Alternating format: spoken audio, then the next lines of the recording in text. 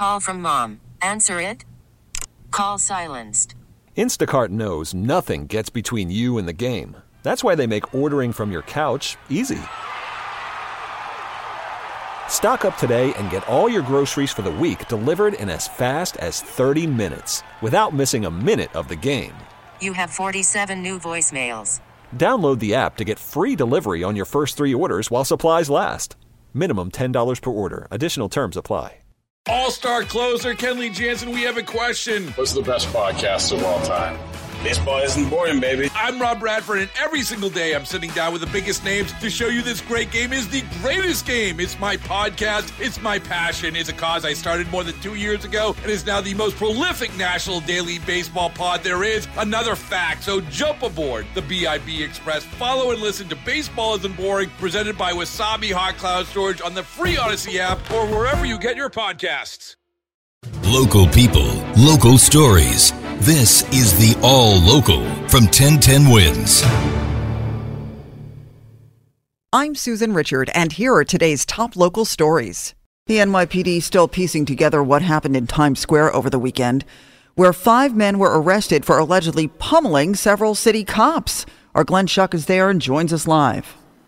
And this is some video here that you can take a look at. Very clear surveillance video of this incident. We'll put it up at 1010wins.com, showing these 2 cops apparently trying to break up some type of disorderly crowd. And they're focusing on one man in this video. And then seconds later, these officers are on the ground being kicked and stomped on and punched by this group of men outside this migrant shelter here at 42nd and 7th. Now, as you mentioned, there were 5 arrests, men ranging in age from 19 to 29, charged with gang assault. But we've since learned that 4 of the 5 released without bail. Chief of Patrol John Schell spoke with NBC4. I personally spoke to Alvin Bragg today about the DA Bragg, about the situation. He was very concerned. So we're gonna get them, and we're gonna support our cops. But it doesn't end there, Susan. The NYPD also posting pictures of 4 more suspects that they're still looking for in connection with this. We'll put them on our website as well. Now, we'll probably hear more about this from the police commissioner, Caban. He has a State of the NYPD address later on this morning. Glenn Schuck, 1010 Wins, 92.3 FM, live here in Times Square. There was a fatal fire in Rego Park last night. It broke out in a 2-story home at 85-48 66th Avenue, where the call came in just before 11 o'clock. And more than 100 firefighters and EMS responded. An 86-year-old woman was pronounced dead at the hospital. 4 others were injured, including 2 firefighters. Fire marshals are now investigating. The How Many Stops Act will soon become law. That's after the city council voted to override Mayor Adams' veto. And it turns out that was with way more votes than expected. 42-9 on the policing bill and another to end solitary confinement. Council Speaker Adrienne Adams said she looks forward to working with the mayor on the implementation of the measure and was intent on setting the record straight. What we have asked for in this simple data reporting bill is for an upgrade to a smartphone that, for all intents and purposes, the force is already using. Adams said the intention is to get more information when police engage in investigative encounters only. The resistance to this legislation is disturbing.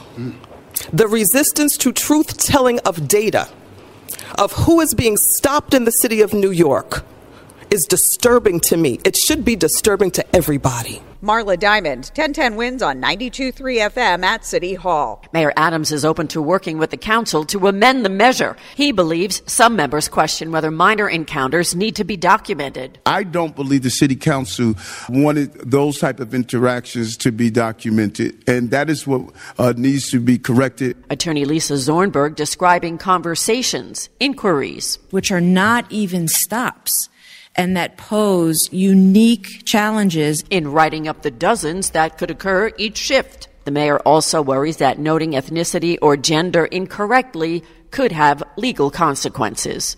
Juliette Papa, 1010 Wins on 92.3 FM. The main focus of a meeting last night in Port Washington, anti-Semitic graffiti. Concerned parents attended the school board meeting in Port Washington after 3 swastikas were found in a boys' bathroom at Weber Middle School.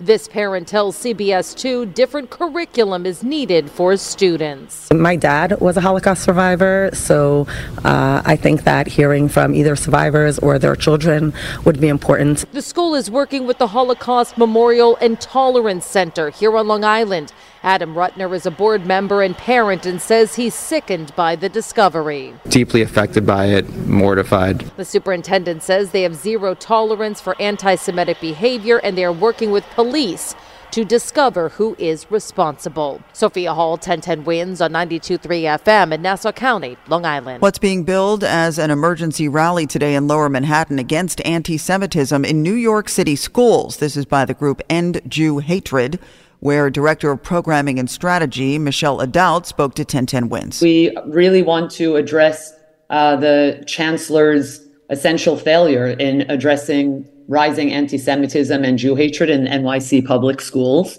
And we need to hold him and others accountable. She cites incidents including a recent rally in Bryant Park and a Jewish teacher having to hide in a locked office after being targeted by pro-Hamas students for sharing pro-Israel content. Their rally, scheduled for 5 p.m. outside the Tweed Courthouse at 52 Chambers Street. 1010 Wins has reached out to the Department of Education for comment and is awaiting a response. Start the car. I know a whoopee spot where the gin is cold, but the piano's hot. Chita Rivera has died. That's her in 1975 in the original Broadway production of Chicago, where she originated the role of Velma. The triple threat singer, dancer, and actor first gained notice in 1957 as Anita in the original production of West Side Story. She went on to win 2 Tony Awards for The Rink and Kiss of the Spider Woman. She was nominated 7 other times, including for Chicago, Bye Bye Birdie, and 9. In 2009, Chita Rivera was awarded the Presidential Medal of Freedom. So beware. That was Chita Rivera in the Broadway musical The Visit in 2015. Tom Curtihy was the producer. He called her the Master of Excellence. The minute she stepped on stage, she absolutely lit it up. Chita Rivera was also in the musical Kiss of the Spider Woman in 1993. Rob Bowman was the musical director and conductor. She had an abundance of energy, but also so much talent.